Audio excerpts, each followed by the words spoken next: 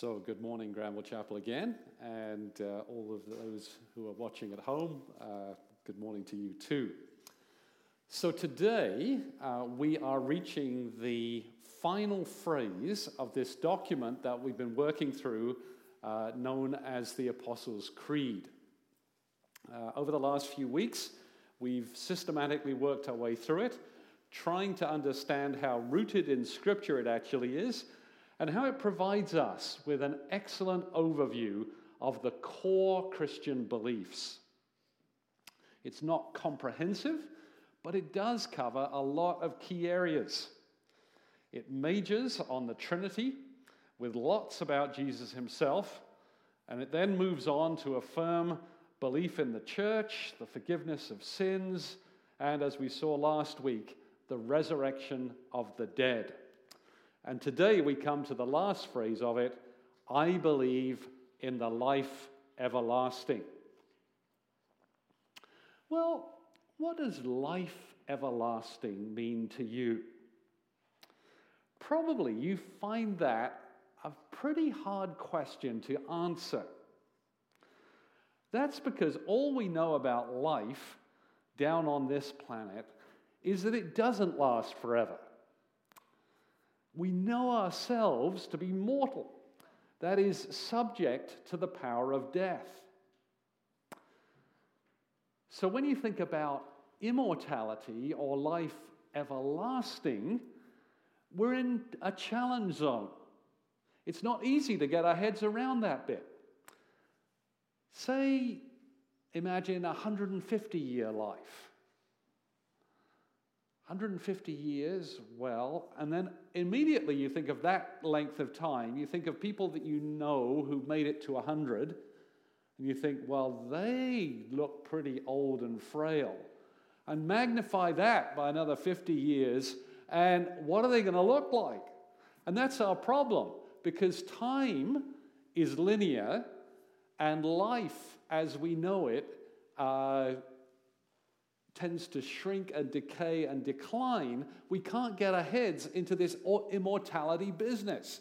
It's hard for us. It's beyond our imaginative capacity at some level. But it does call for imagination.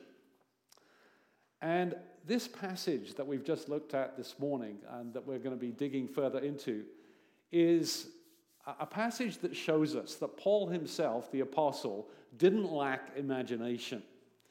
And in this 15th chapter, in his letter to the Christians in Corinth, having argued cogently for the resurrection of the dead, as we saw last week, he moves on to discuss the real issue of what an everlasting life will look like. And to get at this, he starts with a metaphor. He takes a known entity and he kicks it around and plays with it, and then he extrapolates from that some ideas and some important thinking about what everlasting life might actually be. So the metaphor he takes is the metaphor of a seed. So think about a seed, any seed, and what happens with a seed? It gets placed in the ground, it dies, and then what? Well, up through the soil comes something. And that something depends on what the seed actually is. So I love this time of year. The crocuses, the snowdrops, and now the daffodils. They're all bursting out. But there are seeds down there. And out come from the seeds, the dead seeds, come the life of the plant. And each of the plants are different, but they're beautiful in their own way. And this metaphor for Paul is a great one, because human bodies too get dumped in the ground and decay. But what comes up? And that's the question. That's what he's thinking about. And that's why this is a great image for him. He then has a bit of fun.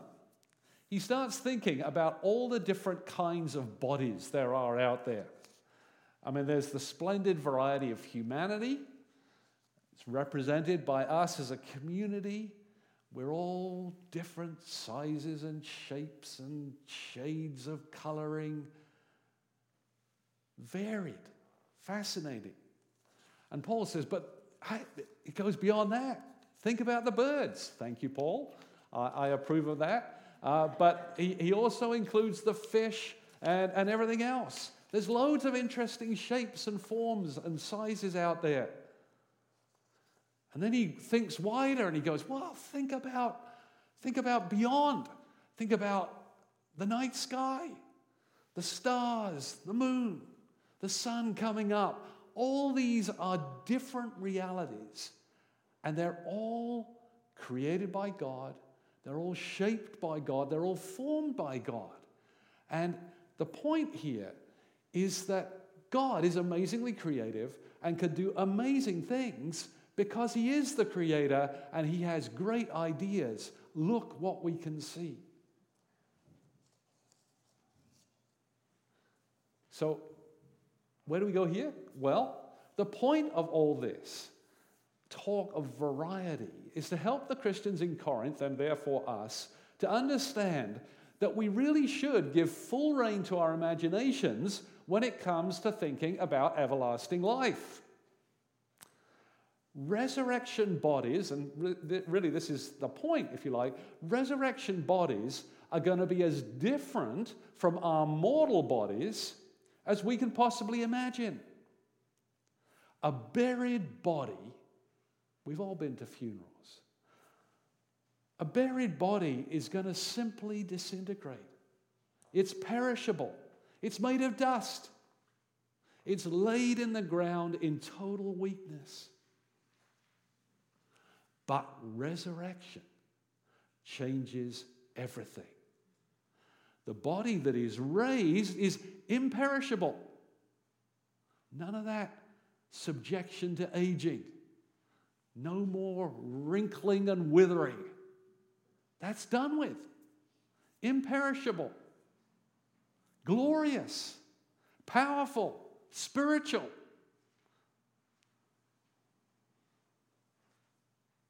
That's the point.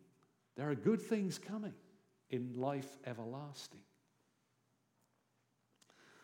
Paul returns to the contrast between Adam and Jesus that he referenced earlier in the chapter. We looked at it a little bit last week. For Paul, there's a linear process. Adam came first, and through Adam came all that death and decay that we experience. But then came Jesus. And the second man, Jesus, the heavenly man, brought in something completely different. Not the old subjection to death, but the breaking of that, the bursting of that, the setting free from that, and the move into life and transformed life. All we know down here in our current setting is that people look like their parents. Sorry, Daniel, it's true. No, but that's it, right? We are shaped. We are shaped by our parents. We are in Adam, and we follow along in that line. And because we look like Adam, we are subject to death and decay. But, and here's the really important thing here, the coming of Jesus changes our destiny. We do not remain stuck in Adam. Because he is the new and the heavenly human, we who follow him and have received new birth by the Spirit of God are now destined to bear his likeness. We are actively being reshaped and renewed to look like Jesus. Well, what is Jesus like? Jesus is the place we need to look for our imagination of everlasting life. And we know from the stories of that first Easter that the resurrected Jesus was a very different Jesus from the one who died. Those lovely stories that we go to at Easter particularly, but because we're an Easter people, we can go to any time, remind us that the Jesus who came out of the tomb was substantially and materially different from the Jesus who was buried in the tomb. Think about some of those differences. He showed up in places unexpectedly, untroubled by locked doors. Think about that. That's interesting. That is our destiny. Life is not going to get worse, it's going to get better and more interesting. He could also disappear, as those two disciples on the road to Emmaus found. Do you remember when he broke the bread, having spent all that time explaining to them how Scripture pointed to him? He broke the bread. They go, "Oh, you are..." And he wasn't there anymore. So he was the same Jesus, but he was the different Jesus. Now, he took great pains to make sure they understood that he was really real. He wasn't a ghost. The women clutched his feet when they fell in the garden and held him. They knew he was real. He ate bread and fish and said, "You ever seen a ghost that did that?" Of course they hadn't. He was new. He was resurrected.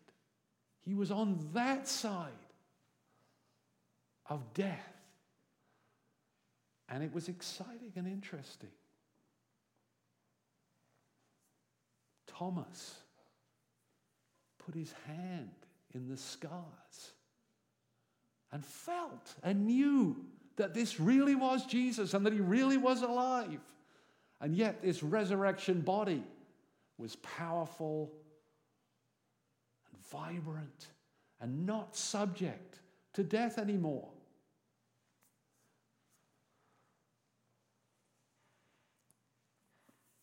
I hope you're excited about that. This is what we mean when we say, "I believe in the life everlasting."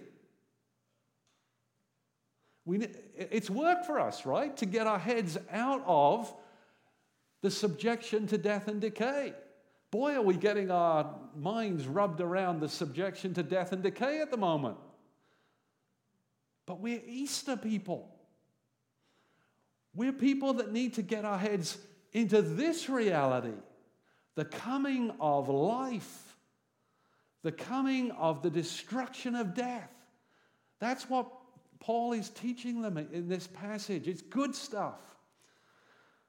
So, okay, in all of this, he's been keeping in mind the reality of the inbreaking kingdom of God. That's what Jesus came to bring.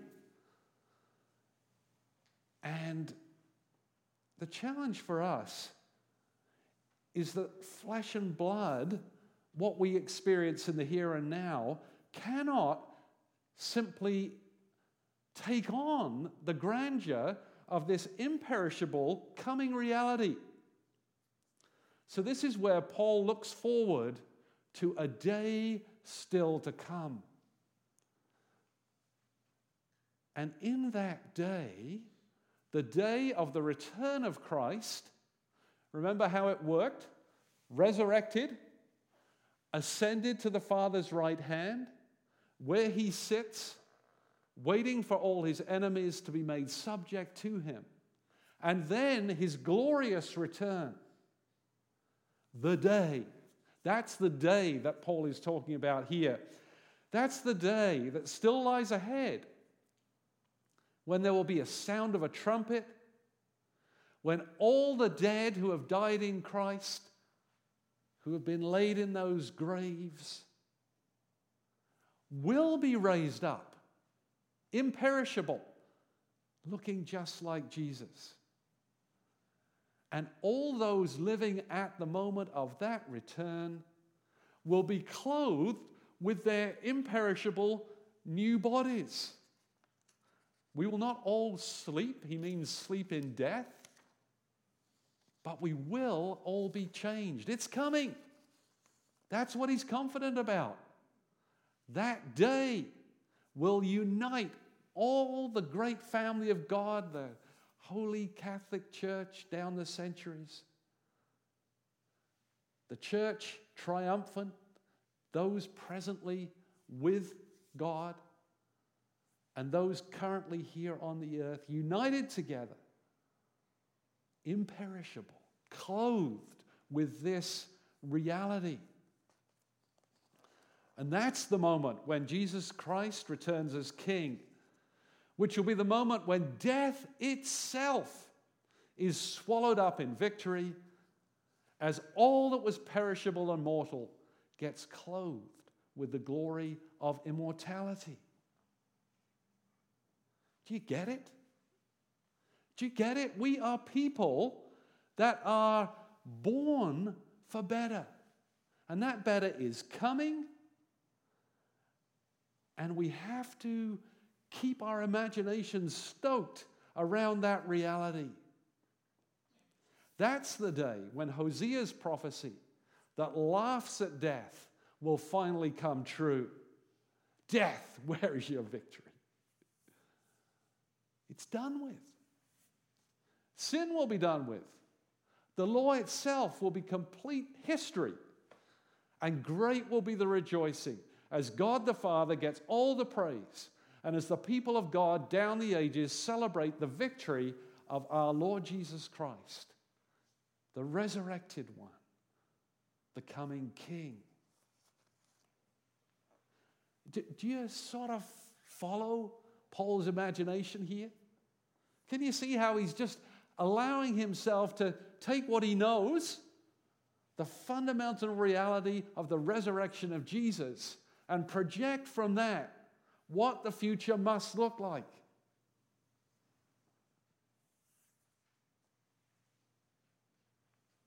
I don't know what that heavenly life is going to be fully like. But I can assure you this morning that it's good, really good. Some of the analogies used elsewhere in Scripture for that time have to do with banquets.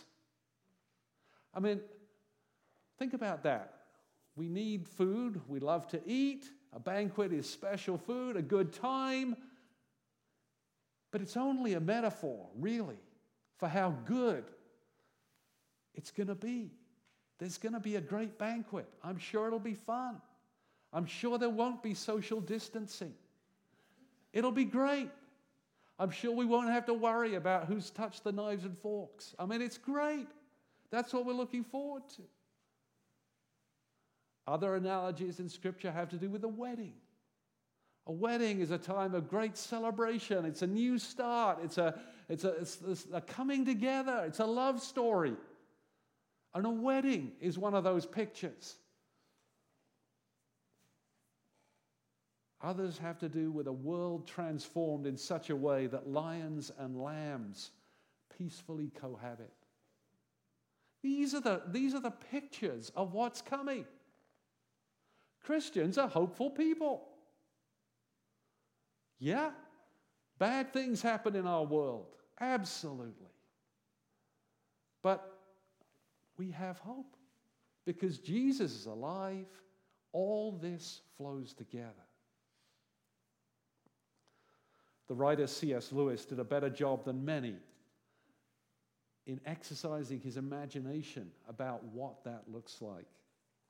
Many of you know the Narnia series. The Last Battle is the final book of it. And I just want to read the last part of this beautiful book, because this is C.S. Lewis exercising his imagination into that space and time. And at the end of this story, it turns out they discover they've all died. They were in a train wreck.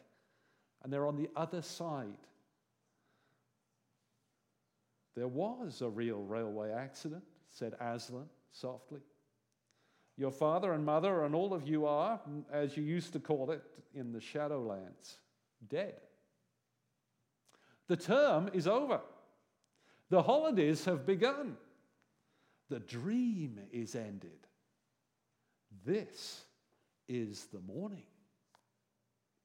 And as he spoke, he no longer looked to them like a lion.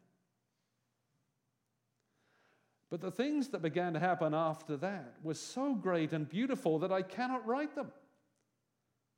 And for us, this is the end of all the stories. And we can most truly say that they all lived happily ever after. But for them, it was only the beginning of the real story. All their life in this world and all their adventures in Narnia had only been the cover and the title page. Now at last they were beginning chapter 1 of the great story, which no one on earth has read, which goes on forever, in which every chapter is better than the one before. Isn't that it? Isn't that what we mean by life everlasting? Well, where does that leave us? Paul concludes this major section with a command. Therefore, i.e., because we believe in the resurrection of the dead and the life everlasting, let nothing move you. Nothing is one of those comprehensive words. Let nothing move you. Stand firm. Keep your feet on the ground, though the stock market plunges and the coronavirus sweeps across the land. Though hearts are quaking in fear, stand firm. Always give yourselves fully to the work of the Lord, because you know that your labor in the Lord is not in vain. And why is that? It's because Jesus has risen. The inbreaking kingdom of God is coming. Life is short, but eternity long. Therefore, let us be about the work of God's kingdom. It's worth noticing that when there's trouble in the world, big trouble, the kingdom moves in interesting ways. We've got trouble right now.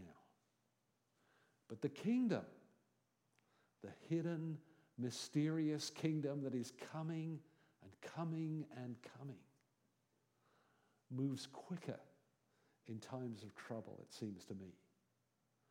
So let us be people that stand firm, hold fast, live in hope, live in confidence,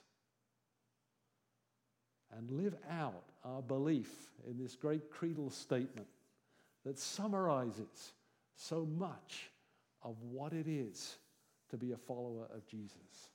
Can we do that this week? Can we live that way? We don't actually know if this is the last gathering that we're going to be able to have for a while. But wherever we are, at home today or here, let's stand firm. Don't give in to fear.